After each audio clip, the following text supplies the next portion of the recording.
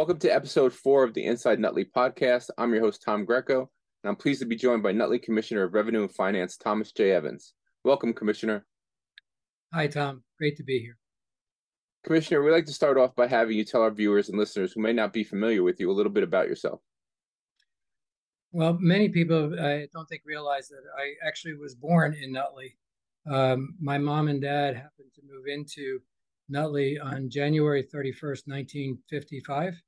And my twin brother and I were born on the morning of February 1st, 1955. So we made it by hours to be considered a true Nutleyite.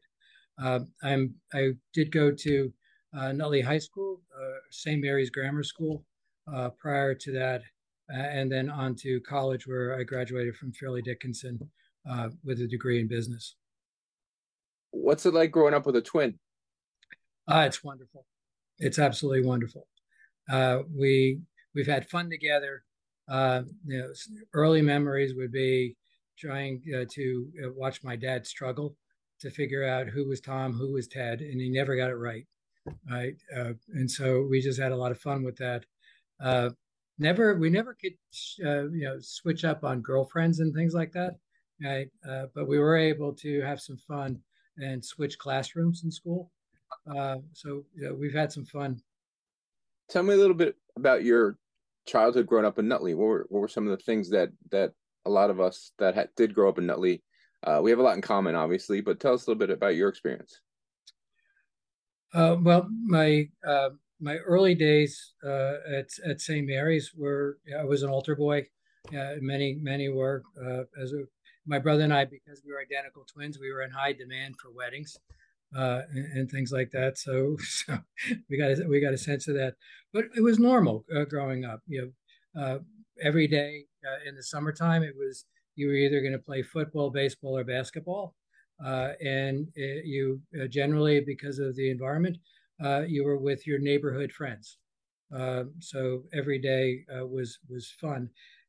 I remember, early memories of Nutley growing up is my dad never locked the front door. Right, in the summertime, we would go to sleep and the front door would be open because we had a fan. We didn't have air conditioning. But the front door and the back door were wide open, and everybody went to sleep and never gave it a thought. So the idea of knowing that I was growing up in a safe town, right? Strong family values. My mom and dad are from Pennsylvania originally, but strong family roots. Being around the house, Sunday dinners, always being the same. Importance of being around. Being around to help. When there was a time of need and a time of crisis, we learned at a very, very early age that you help people. Always had an experience with my dad and mom, especially is that there's a value structure. Value of your word, value of always being respectful. And always representing your family so that you never do harm to your family name. I think, that's what I remember growing up being taught. And as you said, Tom, I think in Nutley, I don't think my experience was unique. I think it was very common. Speaking of your dad, your dad, I think, was a very popular figure in town. I know personally, I didn't know you, but I knew your dad. I mean, we'd always be, when we went to the Little League field or whatever and walk past the house, he'd always be out front with the cigar, and he'd stop and talk and anything. Yep. Dad was personally for me, was a great guy, and it was always fun to run into him. Absolutely. He always had a story. He was always willing to help. Money back then, money was tight at home. But I think it was tight for a lot of people at home at the time. But if my dad had $1 in his pocket and you needed the dollar, my dad reached for that dollar and gave you that dollar. Hancock's Realty in Nutley is a small real estate practice that my mom and dad established, and I remember my dad worked on selling a house. My mom and dad both did that, and the people were struggling to get in it, and they were getting married. So not only did my dad sell the house, he gave his commission as a wedding gift and my mom and dad were the witnesses at their wedding. Wow. So there's that's the environment in which I was raised. Is that and I've often said this. You're always willing to help, willing to give help to those that need, but it wasn't about you; it was about them. So you were first to step forward to help, but quick to step back because it wasn't about you. And I learned that from a very early age. For those who don't know, your dad was Stanley Evans. We didn't Yes, yes. Stosh Stanley K, right? My mom, Kenny. mention. But yeah, Stanley Evans, yes. Tell us a little bit about your career. Um, I was fortunate to go to, as I mentioned earlier, to Fairleigh Dickinson University. Uh, my brother and I worked our way through college. At that time, I graduated with a business degree with a concentration in accounting. And early in my career, I started a career in professional accounting with the firm of Coopers and Lybrand, one of the big eight firms back in 1977. I was fortunate enough that after my internship, I was hired and I began a long career with Coopers and Lybrand, and then the merger between Coopers and Lybrand and Price Waterhouse to create Price Waterhouse Coopers. I became a partner, and after 38 years, I retired in June of 2015, meeting the mandatory retirement age. In my career, I worked with a diversified set of clients, both large public, Fortune 100, Fortune 500, and small clients. And then later in my career, I was able to couple my passion, which not only is for finance as a CPA, but also in education. And I became the chief learning officer for the firm, overseeing and having the duties as basically being the president of PwC University for North and South America. That's pretty impressive. When and why did you decide to run for public office? I received a phone call from Carmen Arecchio. At the time, the sitting board of commissioners was going to have a change in that Commissioner Gary Finari was stepping down and was going to become a superior court judge, which created a vacancy in the revenue and finance area. So he encouraged me to consider stepping in to fill the unexpired term of Commissioner Finari, which I did with the full backing of the board. Once appointed, I was on the November. I was appointed in June, and then in 2003, I had to sit on the ballot for November of 2003, and then run for actual election in May of 2004 for a 4-year term. The decision around all of that, I think, is rooted more in my upbringing as well as my professional career.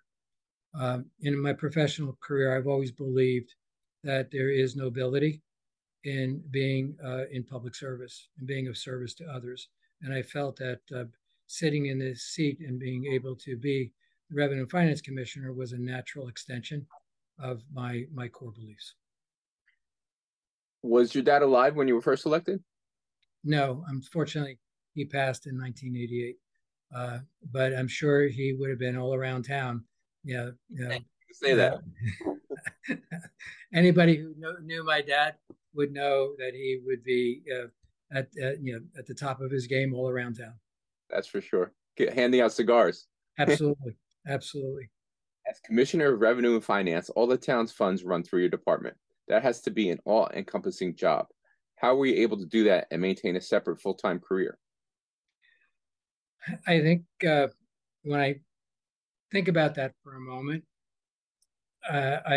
you've heard the concept of a 24/7 schedule, right? I think you just have to figure out a way to integrate and create balance by creating as much flexibility as possible. I not only did I do that with my professional career and the town, I also was a single parent. Um, my wife had Yolanda Parada Evans had passed away in 2000. So the idea of being a single parent, managing my career, when I look back on it, definitely flexing 24/7, generally 85 hours a week to do that and making a commitment. But I think anybody who thinks about their whatever they do, no matter what it is, you have to make a commitment to that, and you have to have the determination and the conviction to live up to that decision. And I think once you step into that role, I wouldn't say it's easy, but you just happen to just make the decisions and commit the time and get things done. Sometimes I look back and didn't understand how I got it done, but I was able to get it done. Like any governmental leadership role, um, there's a lot more negative that comes with than the positive with regard to the response from the public. Is it worth it? I wouldn't be here if it wasn't.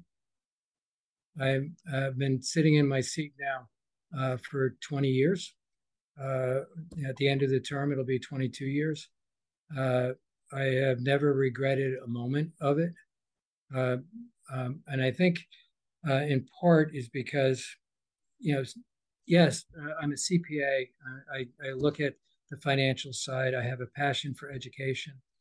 But I don't think I don't think any of my commissioners either sit in their seats with a view that says, oh, I take care of the parks, or I take care of the police, or I take care of the roads, or I have the Veterans Affairs that I concentrate on, or me, I concentrate just on the finances. I think every day you sit in this seat with a passion to understand that our responsibility is to never lose sight of the fact that we need to provide for the health, welfare, and safety of the community. And underneath that is making sure that Nutley is a wonderful place to live and a wonderful place to raise a family.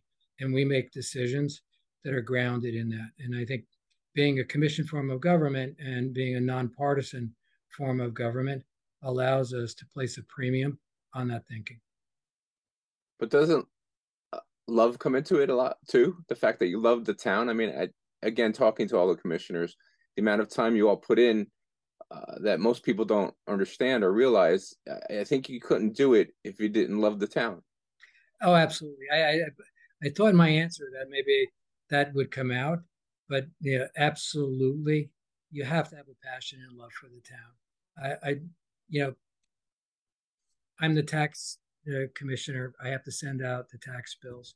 I know that they go to everybody in town, uh, but every one of the people in town, the ones that I know and the ones I don't know, you have to care about them and never lose sight of that. The other four departments of town are, for the most part, self-explanatory, but revenue and finance covers a wide scope. Can you give us an overview of your department's responsibilities? Sure, sure. Um, I would say that the revenue and finance department is of all of the departments is a hub function. It's a central service hub function. Uh, in my department, I have the municipal clerk's office, which is the gateway of communication to the public. Obviously, the commissioners communicate directly, but if people need information, generally they will go to the municipal clerk's office. So for things such as uh, permits for certain things, dog licensing for things, information about the town, you go to that office. I also have the responsibility for water and tax collection and billing. So that circulates from my cashier's function as well as my tax collector. The as in addition is the tax assessing function, which ensures that there's fairness and equity in the distribution of our taxes. Behind that is the entire treasury function, compliance with many state statutes that govern how a local government operates, as well as making sure we're doing our best from the standpoint of purchasing to get the best pricing on the materials that we need. And then in addition to that is the construction office, zoning, and code enforcement. If anyone needs to do work on their home, they will need to stop by the construction office to find out what the permit requirements are, what the construction code requirements are, and where that office is there to help people to make sure that they get that right.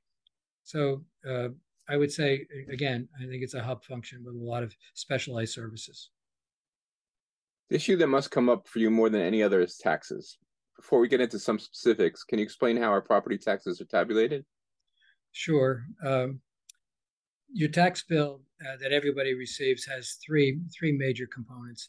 There's the municipal share of the tax, the school share of the tax, as well as the county share of the tax. The municipal portion, which is governed by the five members of the Board of Commissioners, covers the five municipal departments. The school board has a responsibility for ensuring that they're meeting the expectations of what the educational requirements are for our children and what the financial funding requirements are associated with that. And being part of Essex County, we share in what the overall county responsibilities are, but that's spread out across the municipalities within Essex County. So it goes through very specific standards of compliance in order to generate that bill. And once that bill is generated, it's certified by the Essex County Board of Taxation, which then enables us to release the tax bills generally in the July-August timeframe. With that big pie made up of all those factors, our actual township taxes, including all of our services, really only take up about 34% of our total bill. Is that correct? Yes, about 34% of that of the property tax bill is really the municipal department. So everything that goes on through the Department of Public Works, everything that Commissioner Tucci is able to do to deliver that value is included. Everything that Commissioner and Mayor Scarpelli is able to do through DPW. So our roads, our sewers, our streets, whatever is covered in that bill. In the administrative function that is primarily in my area, as well as what Commissioner Kelly does with public affairs, is in the bill. And the last part of that is the public safety portion, which you can imagine is the largest portion of that bill. But all in all, yes, roughly 34 cents on the dollar provides all of the municipal services that we have. You can't have the great parks and the our snow plowed and everything about this town that we love, the great safety that we have. You can't have that and expect those taxes to stay stagnant. Or to, again, when you figure in that it's still only 35% of that total number, why is that so hard? Why is that message so hard to get to residents? Because I think when you add up the total tax bill, people aren't looking at the component parts; they're looking at the overall bill, right? And believe me, when we look at what we have to do in order to meet the operating cost structure of the town, we always are focused in on affordability and trying to do our best to get that message out. But when you look at the bill, I think taxes aren't low in Nutley. We're not the highest in Essex County, but we're not the lowest in Essex County.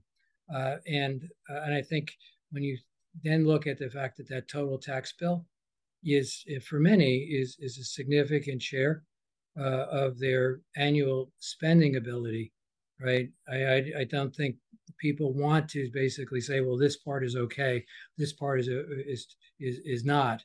I think they look to us as commissioners to do everything we can to justify that what we're asking them to contribute is fair and equitable, and we do our best to make it affordable.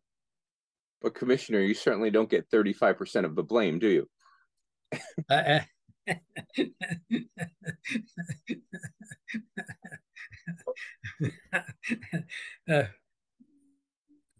Yes, Tom. Yeah. That was kind of my point. That again, especially in the age of social media, the five of you are constantly going around with targets on your back, and I think sometimes that's done without the without considering the big picture, and to think that our taxes, which, like you said, aren't low by any means, but we get a lot for what we pay for, and considering what we're getting for what we pay for, um, I don't necessarily think the criticism is deserved. I think when people get beyond that initial question around my taxes are high, and they really then take the time to understand what services are provided, the response times that you have in Nutley, no matter what it is, and when you walk into any department, the services that you have that are available 5 days a week, for people to utilize them. I think they understand that the underlying value of what's associated with those taxes.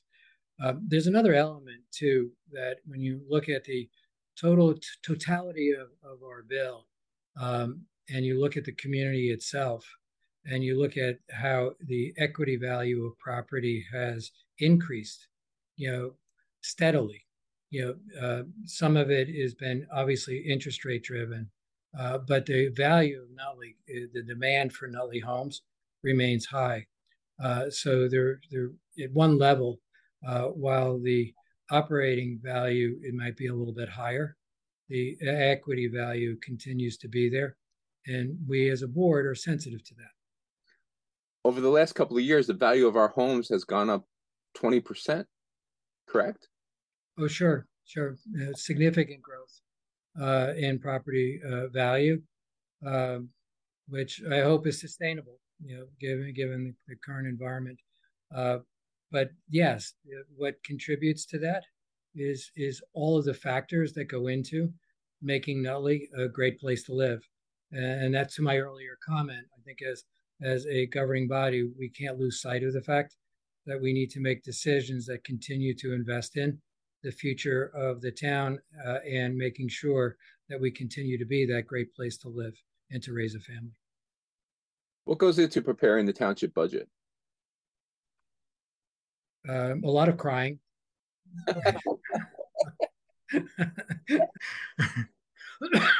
Seriously. We every year, before the budget season starts, we sit down and we create a draft forecast of what we think the coming year is going to be. So for 2023, we've already begun to look at what the nature of the cost increases might be, so we can begin to prepare how we're going to manage that for the taxpayers. Like any household, any business, we have the same issues with rising costs, rising utility costs, rising gas prices, the rising actual rising cost of sewer charges, for example, insurance, medical insurance. All of those things are costs that we have to face every year, and do our best to manage our way through that. Last election was unique in that we were just hit by COVID. What kind of challenges did that present to your department specifically? Well, first was the overall safety of all of my staff, and figuring out how we can continue to be available to the public to provide services. Reaching out and with a coordinated effort with Commissioner Tucci, ensuring that plexiglass barriers were installed quickly, making sure that we can provide and have contact with the public and do that in a safe manner.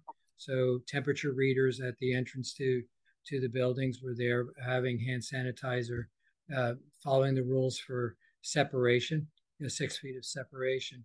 We were able to get all of that in place, and by and large, continue to operate and provide our services. So, one of the things I'm very happy about is that we were able to continue to provide all of our services to the public without disruption because of the actions that we were able to take. And you were doing that personally while you were faced with your own health issues, correct? Yes. I, interestingly enough, in March of 2020, when they first came out and said, hey, COVID is a big thing. Social distance, be protected. 3 days later, I got COVID, and wound up being at home for pretty much a month. In addition to COVID, I think everybody faces challenges in their life. My I faced the loss of my wife in 2000 from the breast cancer. Um, Raised my children, and did what I had to do. But to my surprise, in 2016, I was also diagnosed with a blood-based form of cancer, which I was very fortunate that I was able to work my way through that. And today, and I remain very healthy today. It is something that I have to always take care of. But I think in life, we all have things that we have to do, whether it's some form of cancer you have to face some form of heart disease, diabetes, or whatever. I don't think many of us get through this life without having to face a health crisis in some form. So yes, so in addition to COVID, I dealt with cancer. And after I finished COVID, I also got shingles. So it's, and then right after shingles, I was helping my daughter in her yard and I got poison ivy. So it's, so, yeah.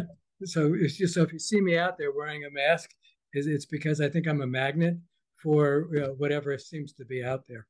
But yes, yeah, I've had to face a health crisis, and I think having my family around me, having friends around me, having the support of the commissioners while I was going through that, and having my faith, I feel very, very fortunate today. You've held office for almost 20 years. What are you most proud of in your role as commissioner? Well, it's interesting. I actually think that if I actually go back and look at the records, I am the longest sitting revenue and finance commissioner in town, and part of it, I think I'm proud of that because of as we talked about earlier, the compassion, the empathy, and the conviction that I have to serve openly and honestly the residents of the town. You have to care about it. I think that's one. When I look at some of the events that occurred, one of the most critical that I faced was the abrupt announcement of the closure of the Hoffman LaRoche site. And the risk in my role was that we were going to lose a very significant source of revenue because Hoffman LaRoche was our largest taxpayer. And with the closing of their site, we were projecting the risk of losing almost $10 million of tax revenue overnight. So being able to go to this state, work with Essex County Executive Joe DiFincenzo, as well as our state assemblyman, Ralph Caputo, and gaining access in Trenton to the right people, including being able to sit directly at the time with Governor Christie and his staff about the issues with what was going on with Nutley, and that what was happening with the divestiture of a large commercial enterprise that was exiting the state of New Jersey, and that the taxpayers of Nutley shouldn't bear the burden of that. Right? We were able to have great conversation about that, and actually, which led to a modification of the definition of what would be includable as what the state called transitional state aid that it became eligible for. And so during the time we needed that, the township benefited by receiving cumulatively $28 million of revenue from the state, additional aid from the state to help mitigate and soften the landing of that, which did a couple of things. It prevented the board from having to take a crisis short-term view of the decisions that we have to make on the Hoffman LaRoche site, and which is now on 3. We've been able to take that longer-term view, which has enabled us to see wonderful commercial ratables occupy the buildings. We have a medical school.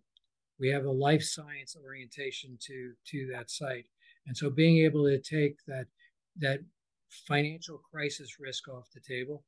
I'm very proud of the fact that I was able to do that with the support of, obviously, with the support of my commissioners. And I say I'm proud of that with their support, and I would think, I know my other commissioners would do that. Whatever we accomplish as commissioners, you have a lead responsibility, but you don't do it alone. You have support. So the unified support of the board to enable us to go and do that, I think helped me push harder when I thought we wouldn't get the aid, and to come up with a way to do that, which now has been converted into a permanent aid annually of an additional $2.6 million. So crisis averted. Another piece of real estate that's coming up quite often is the Ciccolini property. What are your thoughts on that and moving forward with that? Tom, when I think about the Ciccolini property, I first think about the value that Nutley had with having the Ciccolini family, having a furniture store in Nutley. Not only from the fact that you could get good quality furniture there, what no one knew about is the philanthropy that would go through that family in benefiting the town. So if someone went in there and there was a need, Bob Ciccolini didn't worry about, if it was urgent and a need, whether or not he was going to get paid for it.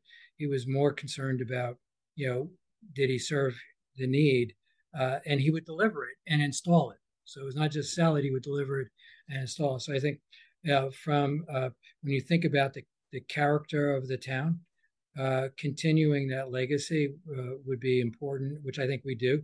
There's a great sense of volunteerism in the town. When it now comes to the future and the next generation of what the Ciccolini property becomes, I think the town is evolving. We're not a town of baby boomers anymore.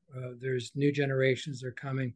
There's different housing needs, different housing expectations that we will face, and we have to, as a community, remain relevant. The development that's going on today is mixed use development. I think what's important is not the fact that it's mixed use. It's the fact is, how are we going to ensure that it's a design and the character of it is relevant to the town, it fits with the town, and that we're able to preserve things that are very valuable to the vitality of our business district, such as preserving public parking and increasing the availability of public parking, providing open green space that will be associated with it to actually, advance the town with a different, in effect, a different type of brand for what the business district could look like. So I think the plan, the actual zoning and the elements of that will be released by the Board of Commissioners soon. And I think the town will have an opportunity to take a look at all of the thinking that has gone into it. I think people are afraid that that's going to be put into place before they have a say. The plan is simply a plan that sets the zoning for the area. The area has been already declared a while ago in terms of an area of need of redevelopment for the township-owned property and an area of rehab for the privately owned property that's in that area roughly between Breland and High Street on the west side. So that was done already. The next step is simply the plan and what would we allow to be in that space and what the character of what we would expect that to look like would be in that space. And that's where we are. As far as a redeveloper and what a redeveloper has plans to do, we are in the very early stages of this, and that's still yet to come. And there will also be site plan approval and all of that. When we look at those plans and we look at what we're going to do, we'll have public comment and public input. We're very sensitive to the need that people understand what this is and what it could become. and we respect their views. What's your take on our overcrowded schools and our trailers? For years, there's been a finger pointed at the fact that we have apartments, and that the new apartments are adding children to our school system.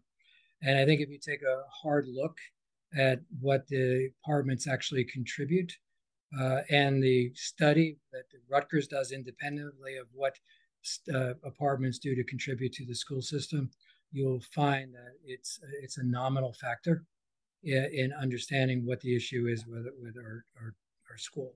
When I graduated in 1978, we had 500 kids in our class. How can we possibly have our schools overcrowded when there's less than 400 today? Most people would be surprised to learn that actually, since 2018, overall enrollment in our school has actually been going down. Right, so we're not adding more students. The reality is we are using space differently. Good decisions that have been made on how we deal with children of special need. So we have a classroom that was built in the early 20th century that was designed for the Industrial Revolution, that didn't have any consideration of what a special needs child needed in space, is occupying a classroom with 4 students, 8 students, 10 students in a classroom that historically held 35 to 40 students, right? Which we would not want to have today. Early to mid 20th century infrastructure will not meet the needs of a 21st century education. So we will need to face the decisioning around how we expand our school infrastructure in order to eliminate the use of trailers. Are you ready for a question from residents? Sure. All right. This is from David Wilson, who lives on Nutley Avenue. When is the property revaluation program being completed and the results applied? All of the inspections, property inspections, both the residential and commercial, have been completed already. I would expect that the what they call the valuation letters that will be issued from Appraisal Systems, which is the independent company, will be doing that. I think residents should expect to see them in sometime in the November, early December timeframe, which will be their first look. There will then be meetings where people can come and discuss the valuation of their property, but ultimately the full valuation will be included in the property tax bills that are released next July. So for the 2023 tax year. Okay. Next question from David. How many property owners are in arrears on their property taxes? Specifically, I won't talk about any individual property, but very few. We just completed our annual, which is called the tax sale.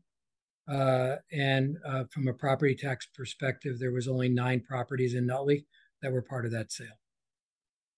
All right, last question.